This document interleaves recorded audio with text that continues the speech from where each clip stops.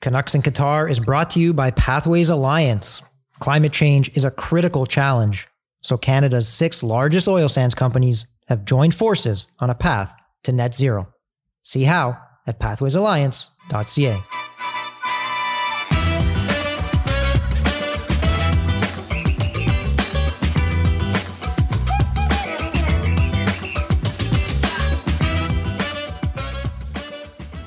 Hello and welcome to episode 9 of Canucks in Qatar, the Scores soccer podcast dedicated to everything in and around Canada's men's national team at the 2022 World Cup. I'm your host, Gianluca Nesci, and on today's show, we're previewing Canada's final game of the group stage against Morocco. We'll break down the tactics on both sides, highlight the key players and battles to watch, and we'll talk to Stephen Hart, former head coach of Canada's men's national team, for a preview of the game and his thoughts on the tournament overall. To discuss all that and more, I'm joined by my esteemed colleagues. Mr. Daniel Rouse is here. Hello, hello. We're all in a happy mood today, aren't we? We're going to enjoy this World Cup while it lasts. I hope so. You don't know what you've got till it's gone. And I guess I've just introduced myself. That is the dulcet tones of the one and only Mr. Michael Chandler, the only member of our crew who looks better in a suit than John Herdman. Well, perhaps I should be wearing a suit today as we're celebrating Canada's funeral at the 2022 World Cup in Qatar. Way to bring down the mood. I was trying to cheer up at it. 2 seconds ago, I said we're in a great mood. You can hang over here. Yeah, but for context, we are recording this a few hours after Canada mathematically bowed out of the tournament at the hands of Croatia. So we're trying to remove ourselves from the emotional attachment and look at this finale, Group F finale against Morocco, in an objective sense. We're going to try. We're going to try. And fail. Possibly. The listeners will be the judge of that. Canada's final match of the group stage. This has absolutely flown by. December 1st, 10 a.m. Eastern time against Morocco. And let's dive into it here. Look, as you said, they're eliminated. They're mathematically out. No chance of progressing. But this is still a World Cup match. First World Cup in nearly 40 years. This still means something, right, guys? This still matters. Let's go out and win this game, Chandler. We're not just playing for pride. None of this kind of feel-good story. This is a match that we all want to see Canada go out and for the first time in the history of the men's team at the World Cup, take home 3 points. Yeah, pride is so overrated. Like, you can't monetize pride. And after the debacle in Mexico in 1986, where they lost all 3 matches and failed to score a goal, it would be nice to finally register a point at the World Cup. So obviously the 3 points and a victory over a very good Morocco side should be the goal. But how about, we just get 1 point and get out of Qatar with something to show for it? This match is massive. In my view, I think it's so important that we go out there and have an incredible performance because after the Belgium game, I think a lot of people around the world were getting very excited about the Canada team. I think a lot of players put themselves in the shop window, so to speak, with some incredible performances. You had people like Chris Sutton on the BBC and various other pundits tipping Canada for a win against Croatia. People were excited about this team, and then the Croatia game happened, and people might be asking now, is this a flash in the pan? So let's let the air out of the balloon a little bit. Yeah, exactly. So let's just change. Let's bring the narrative back to what we want, and let's get people excited about this team, and perhaps getting an attitude about this team where people might be tipping Canada as a dark horse in 2026, a team that can get to the quarterfinals. I love it. I'm drinking Rouse's positivity Kool-Aid. I'm back on that side of the coin. Yeah. Because also, let's look at it. We're going to be at the 2026 World Cup, a tournament we're going to co-host.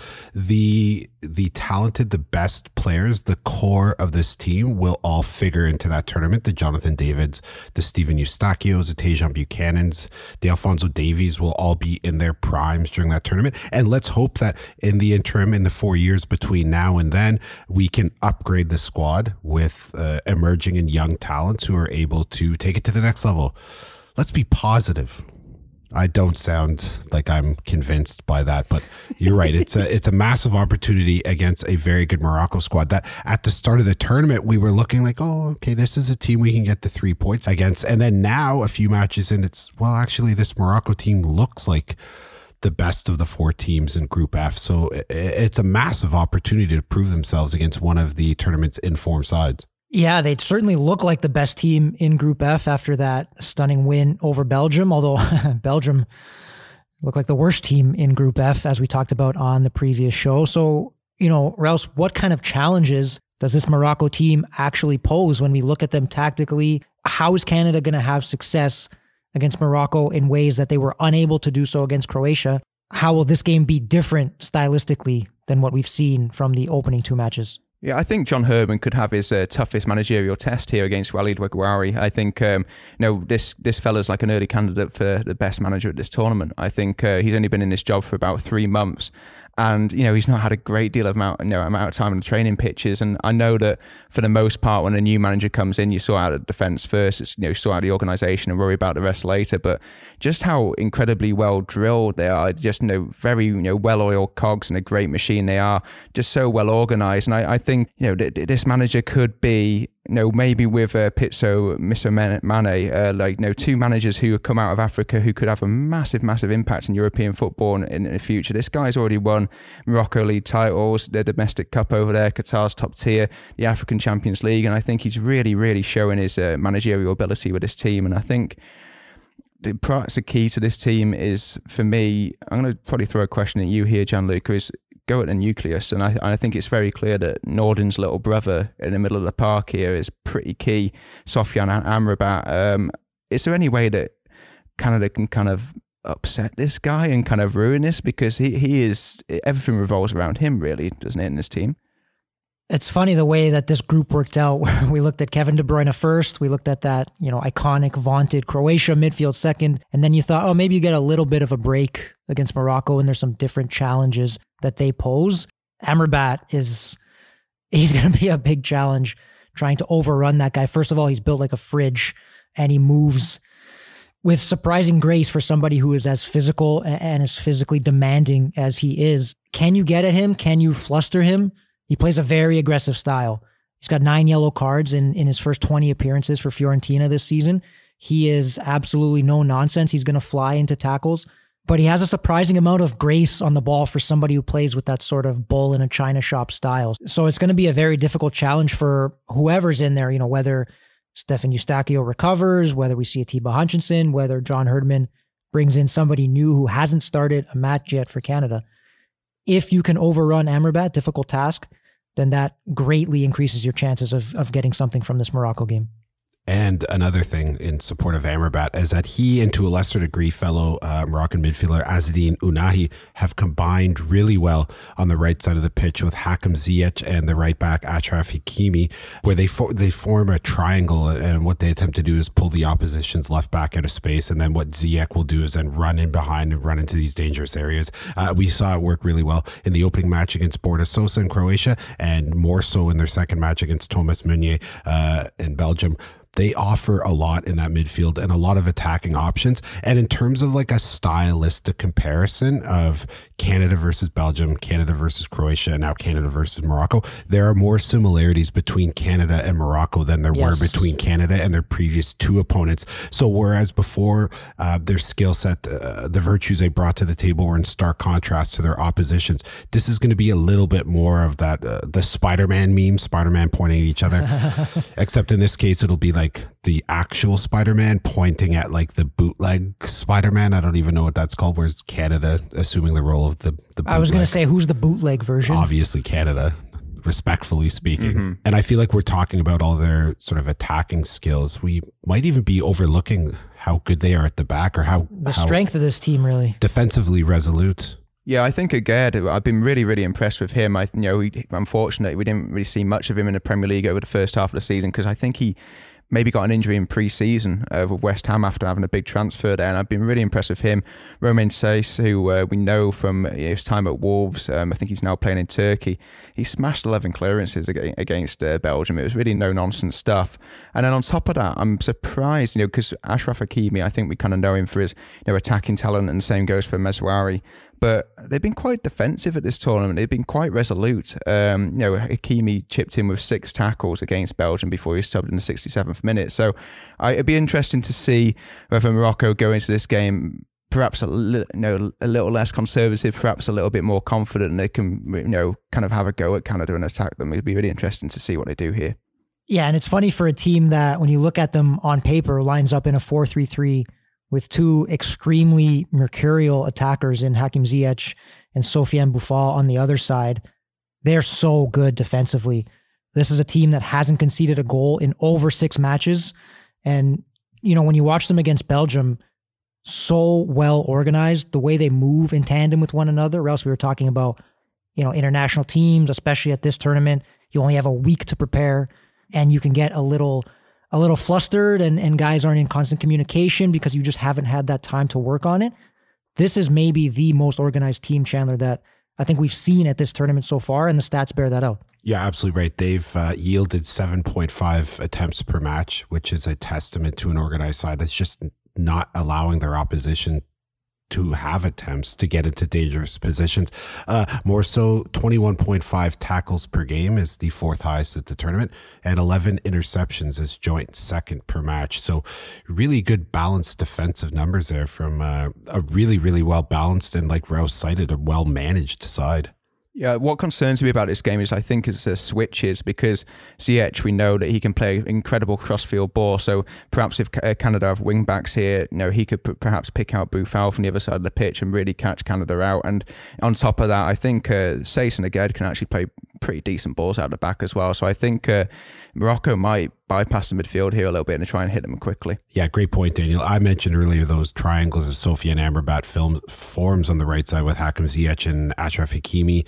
Ziyech is a very unpredictable and versatile player, and he can either beat you off the dribble and kind of find those half spaces in between lines, but he's also really, really good at those pinpoint early deliveries from the right. And as Daniel just mentioned, playing that diagonal ball. So Sofiane Boufal wasn't very good in their opener. He was a little bit better against Belgium, but he's still a threat on that left side. And if there's some imbalance and it's pulling Canada over to that right side because Hakimi and Ziyech provide such a threat, he's able to play that diagonal to Boufal, or it doesn't even have to be a diagonal. We saw Boufal against Belgium making some infield runs into the box, and that's going to be a very dangerous position for a Canadian defense that has showed a lot of imperfections in this tournament. Sofiane Boufal may be the most classic example of a player who, if his decision-making was like 10% better, he would be an absolute world beater. You watch some of the things that he's able to do with his feet and with the ball and the way he moves so effortlessly through defenders. And then there's an obvious pass or an obvious opportunity to shoot or do something, and he seems to just make the wrong decision so many times. So look, from a neutral perspective, he's absolutely great to watch. If he was playing for your club or your country, you'd be throwing things at your television watching that game, just infuriating. So if you're Canada, you hope he has another game like that. Maybe a little bit of an off game, but I'm also looking at, what could potentially be, depending on where John Herdman opts to use Alphonso Davies, one of the great one-on-one battles of this tournament, certainly of this group so far, with Hakimi and Davies, perhaps the two combined fastest players in the entire tournament. Tajon Buchanan might have something to say about that, but in a one-on-one matchup should be a lot of fun to watch, the two of them going end to end, because as defensively stout as Morocco is, when they can get forward on the break with these super, super athletic, super fast fullbacks, and then you throw in the kind of wizardry and unpredictability of Ziyech, stylistically, it should be a fun game. Canada should come out aggressively again, looking for that first point and possibly that first win. But I'm wondering, guys, do you think on the back of that Croatia defeat and how deflating it was, any concern about Canada potentially coming out flat, not able to raise their game? Or do you think, look, it's a World Cup game, you're still going to be super fired up for it? I don't think there's any issues with coming out flat. And you mentioned the Hakimi Davies battle. I think Alphonso Davies should come into this game with a lot of confidence. He obviously got Canada's first goal at the World Cup, and we mentioned after the Croatia game in that podcast how he had Jovanovic on the ropes, particularly in the first 10 or 15 minutes. So I think he'll come into the game with a lot of confidence, and obviously he helps set the tone for the rest of the team because he is the superstar there. Otherwise, I don't think they will come in flat. I think some players in this lineup might think, well, maybe I won't make the squad in 2026. Maybe it won't. So they've got to go out there. Make the most of their appearances. It could be potentially their last appearance at the World Cup. So I think Canada are going to be really fired up for this. It's kind of weird for me to say when there's like nothing on the line with it, but I'm kind of weirdly excited about this game to see what kind of attitude Canada put out there and just see how positive they are.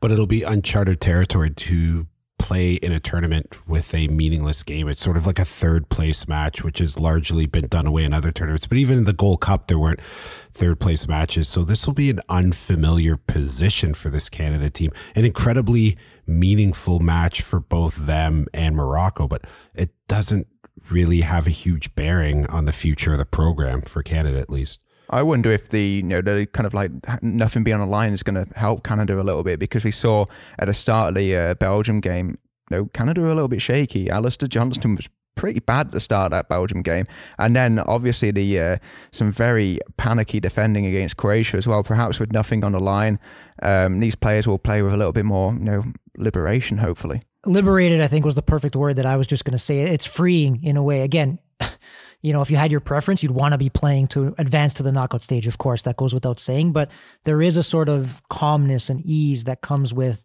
look, at least when it comes to getting out of the group stage, the result of this match doesn't matter. And maybe you can do some things and try some things and play with a little bit more freedom that could ultimately help your performance. So we'll see kind of what that dynamic is like when they do take to the pitch. I think Russ will know pretty early on in that game whether not playing for a result is a burden or if it's freeing for them. All right, and on that note, let's cut to our interview with Stephen Hart, former head coach of the men's national team, where he talks about, look, this is someone who has experience managing players in these kind of delicate situations and trying to get them up for a game after a crushing defeat, and kind of the idea of playing with freedom, playing liberated, as Rouse said, and how that can impact and benefit a performance. So here's our conversation. We hope you enjoy it.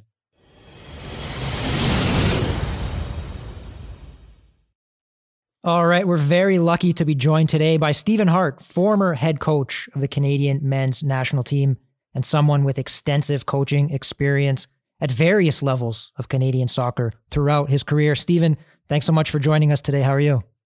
I'm fine, thank you. Thanks for having me. All right, so let's look back before we look forward here. Your reaction to the loss against Croatia. We will talk about Morocco in a second, but bitter pill to swallow for Canada, especially after that brilliant start. But Croatia really showed their experience, their class, and ultimately a big lesson for Canada, wasn't it? Yes, I think so. I mean, let's be honest. It's easy to coach after the game, but really and truly, Croatia did show their class. We scored the goal early. I don't know how much that really helped us, to be honest, because I thought we never really tried to control the tempo of the game. We just continued playing that high octane sort of game, looking for the second goal. And when Croatia began to take over the entire rhythm of the game, we should have probably just tried to get ourselves organized, weather the storm a bit, especially when it went to 1-1, and then play from that point. Yeah, a little bit of a live by the sword, die by the sword situation, do you think, where that's been the MO of this team for so long, the high octane style, and it sort of came back to bite them a little bit? Yeah, I think, in CONCACAF, where you have a higher level of errors, no disrespect to CONCACAF, but, it will probably work out for you in the end. But at the World Cup, against a team that was the finalist of the last World Cup, a little more measured approach might have been the way to go. Mm-hmm. And looking forward, this Morocco match, what do you want to see there? Because essentially you're playing for pride now that they've technically been eliminated. Would you like to see a series of lineup changes, give some of the players who haven't seen the pitch an opportunity to realize that World Cup dream, or do you go with your best 11 once again? I think potentially you should go with your best 11. This is the World Cup, and you want to try and play for a win, and you know very well that you are playing against a team that really and truly have, for me, been very, very good. Collectively, they're good. They have individual players that can change a game at any moment, and they have a lot of energy. So they will match us physically, which is something, somewhat Belgium struggled to do. Croatia did better at it as they went on top. But I think we're in for a tough ride in this one. Mm-hmm. Is this the most daunting matchup for Canada stylistically, where I think they matched up very well against Belgium and Croatia physically, as you said, but this will be more of a test in that sense? Yeah, I think in the first game, we actually exposed Belgium's weaknesses. And of course, today, if you look at how Croatia started to manage the game, and Kovacic in particular took over the middle of the midfield, mainly because of our high octane approach. They were given too much space to be on the counter attack, and we have to be very careful if we approach the Morocco game that way, because they have the pace to expose our backline. Mm-hmm. I'm curious, in a tournament setting like this, how difficult is it to lift your team up again just a couple days later after such a crushing defeat? You put so much into it physically, mentally, emotionally. Any concern from a Canadian perspective going into that Morocco game? Well, it shouldn't be. I mean, just look at what Costa Rica did, and they were annihilated. I mean, let's face it, we are having this discussion here about Canada.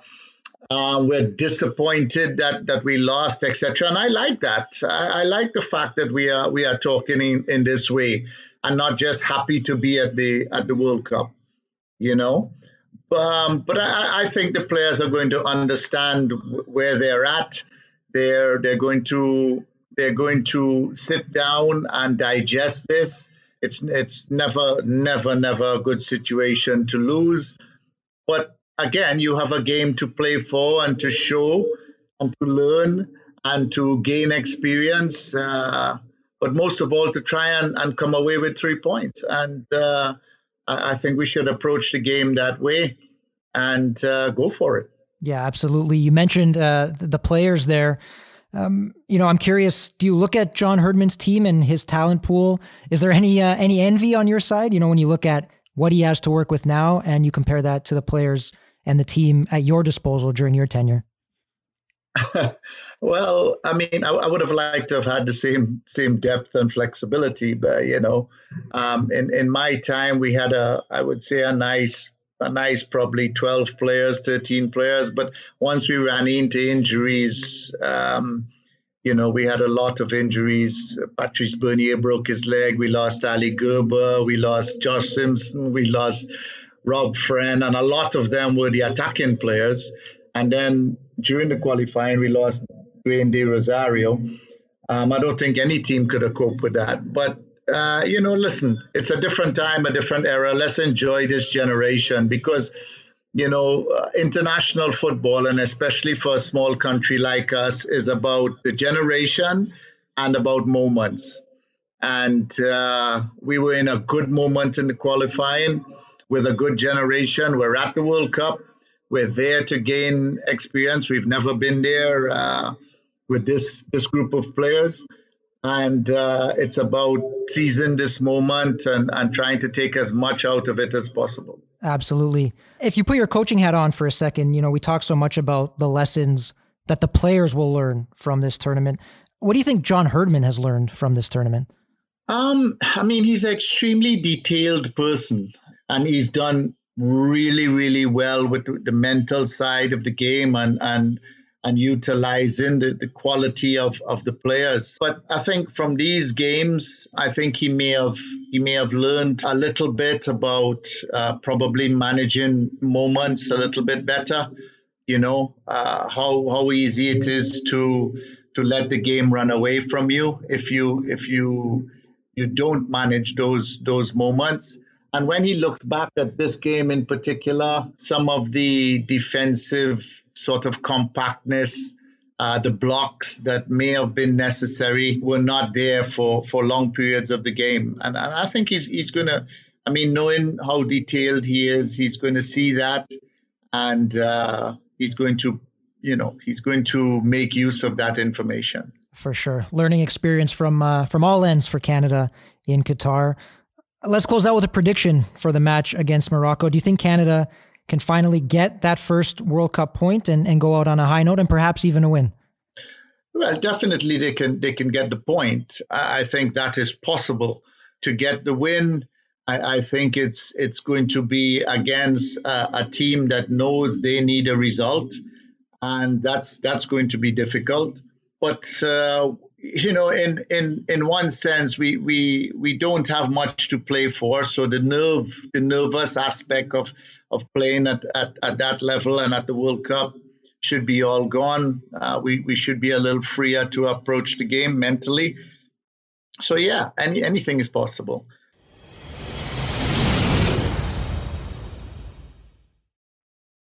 All right, welcome back, listeners. I hope you enjoyed that interview. A huge thank you to Stephen for providing some really great insight, especially into the mind, I think, of John Herdman and sort of that coach's perspective on things, because we spend so much time focusing just on the players. Really great to get his perspective. I want to pick up on one of his points, but before we do that, very quickly, as always, a reminder, if you haven't already, to download the Score app, where you'll find a treasure trove of content throughout the World Cup. Okay, Chandler, well, you don't like my treasure trove of content? This is a staple of these podcasts now. No comment. Chandler will not be joining us for episode 10 of Canucks in Qatar. That'd be unfair because I've been on all previous 9 episodes. It'd be a bit of a letdown for the listeners. I suspect. He's getting relegated. We're going down, baby. Final match against Morocco. What do you want to see going into that game other than ideally 3 points, or at the very least, a point? 5 points and a chance to qualify. I'd like to see FIFA completely change the... In fairness, FIFA could do that. I could see FIFA doing that on the eve of that game. Stranger things have happened, but I think you're sort of referencing squad selection. Like, I'd love them to come out and get the 3 points. I'm not one for these sort of sympathetic, like, let's get Joel Waterman in there. Let's get David Weatherspoon in there. However, I might like to see Dane St. Clair, the Minnesota United keeper, playing in MLS. He had a very good domestic campaign with them. Look, I love Milan Borjan. He's very much sort of the heart and soul of this team, a big motivator, a great guy in the dressing room. I think he could have been a lot better against Croatia. I think the first 3 goals he conceded in this tournament, he got a piece of, which is sometimes harsh. Sometimes, like the Batshuayi goal for Belgium, he hit that so quickly. It's tough to get your hands up in time for that. But I wouldn't mind seeing Dane St. Clair get the start over Borjan. I very much think that he is the future between the sticks for Canada, and why not give him a shout? I completely agree. I'd like to see him out there as well. Probably an aspect of this World Cup being so warm as well. We haven't been able to see Milan in his jogging bottoms, have we? I think if he was wearing sweatpants, he makes all 5 of the saves on the goals he's conceded. Yeah, big loss to the tournament, I think, not seeing him in his joggers. But there we go. I think I mentioned this on a previous podcast. I think the players that I'd like to see come into this is Jonathan Osorio, who I thought retained the ball a lot better than a lot of the other midfielders against Croatia. So I'd like to see him given the start. Obviously, he can fulfill any role in the midfield that he's given. And I also like to see Ismail Kone. I know we've kind of raved about him on this podcast, but I think the way he played as a number 8 and then as a number 6 against Croatia, I thought he was really good out there. And I think, I'd probably play him at the base of midfield here, because I don't think we're going to see Atiba Hutchinson. He really was off the pace in that second game. So I think, give Ismail Kone the keys in the midfield here. And, happy for Atiba. He did get his 100th cap in that defeat to Croatia. So he's got that century under his belt. But I'm 100% with Rouse here. I'd love to see Kone in there. At 20 years old, he's very much the future of this program. And looking for that big move to Europe, which is pending any moment now, after a move to Sheffield United broke down during the last Norwich transfer City window. as well. And Norwich City as well. And even though Osorio is 30 and doesn't really have much of a future with the program, he would be 34 come 2026. So he could play a part. I think he's been pining for a move to Europe for several years now, and we've dealt with him several times, both with TFC and with Canada. He's a lovely man. He's a great ambassador for the sport in Toronto, and I'd like to see him get a 90-minute run out and really put himself in the shop window for potentially that one sort of pivotal move to Europe, if you will. I wonder if there's a chance of seeing Sam Piette in this lineup as well, because obviously it worked so well with Montreal this season, where he was kind of a deeper midfielder and then Kone was given a little bit more license to roam in that midfield. Montreal had a fantastic season. Maybe Herdman will be tempting to recreate that in this game. Rouse, what about Ike Ugbo, who's somebody we talked about off mic during the Croatia match, which, we thought it was maybe a little bit strange that he didn't get any minutes at all after the lengths this program went to get him on this squad. And this is not just like a charity throw out a couple minutes to this guy. This is someone who can play, someone who's young and, in the mold of these guys like Kone. give him some minutes going forward to be a big member of this team. Yeah, I didn't really understand the bringing on Cavallini over Ugbo against Croatia. The game was kind of gone at that point. I wouldn't really kind of select Cavallini as a bit of a game changer. Obviously, he's very, very likely to not be in the squad in 2026. So why not give Ugbo a bit of big game experience? It's going to, kind of put us in good stead for, in 4 years' time. So I'd like to see Ugbo. Like, obviously, he's not starting a great deal of games for Troyes right now in Ligue 1, but I think he's got a lot of potential, this kid. Give us some minutes. How was my pronunciation, by the way, there? The legend of Troyes. How'd you pronounce it?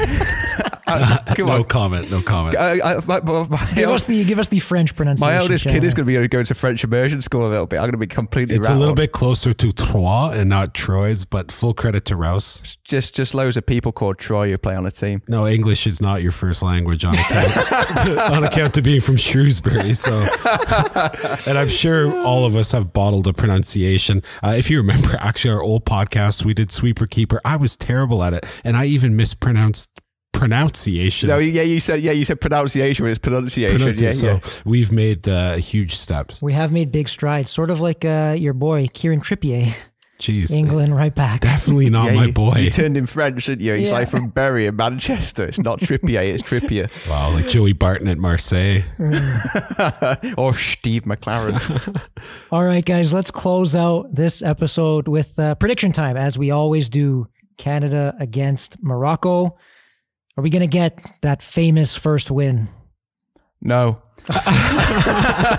Come on, every time we bring you on here, you drag the mood down. I think it's going to be a draw, which I'd be delighted with. Take fair a point. Enough. Yeah, fair enough. Come on, let's go for a 1-1 draw, I think. Yeah, I was super accurate picking Canada 7, Croatia 0. That's close. Yeah, close. In that vein, I'm also going to go with the draw. I just think Morocco are quite good and they have something to play for. They do. This is a very important game for Morocco. If you look at the knockout rounds of this competition, this Group F, the winner will get runner-up in Group E. Second place in Group F will get the winners of Group E, who, we're watching Spain, Germany right now, but will very likely be a very organized and talented Spain side. So you want to avoid that. So a lot to play for Morocco. You don't want to lose this momentum going to the final match. I'd love Canada to win, but I just think Morocco is miles better and will, at worst, eke a draw out here. I like that call. I think a draw for Canada. Let's end on a high note. Let's get some more positivity. Look, we've hit a lot of firsts, a lot of milestones in Qatar for this team and for this program. Let's really end on a big positive. Get that point. And we build forward, looking forward to 2026 when the three of us return in this exact same spot for this same podcast. Yeah, let's have a red card too. We've only had one in the entire tournament. Wayne Hennessy, wasn't it, for Wales? We could use another one. Yeah, bring in Sam Piette. You think he's a guy? Just take out Sofiane Amrabat, studs up. Mark Anthony Kaye comes in 2-footed. Oh, God, yeah. You don't even have to ask him to do that. It's his primary skill. That feels harsh. I doubt he's listening, but if you are, come on the show. Oh, I'm sure he'll be very, very willing now. I was undecided, but when you ripped me, I was like, yeah. I'll come on, yeah. Yeah. Oh, man. Yeah. All right, guys, let's close out with that right there. And we'll slightly tee up the final episode of Canucks in Qatar. It's been a wild ride. It's been a quick ride. We're already there at the end of this podcast series. We'll get a little more into this on that episode, but we hope you've enjoyed being on this ride with us so far. We'll look back on that Morocco match and the tournament as a whole. So that comes out in just a few days' time on all your favorite platforms. But for now, that'll do it for us. Today's episode was brought to you by Pathways Alliance. Climate change is a critical challenge, so Canada's 6 largest oil sands companies have joined forces on a path to net zero. See how at PathwaysAlliance.ca. Thank you very much to Daniel Rouse. Thank you. To Michael Chandler. Auf Wiedersehen. To our fantastic producer, Greg. Most importantly, as always, thank you guys very much for listening. We'll talk very soon and for one last time.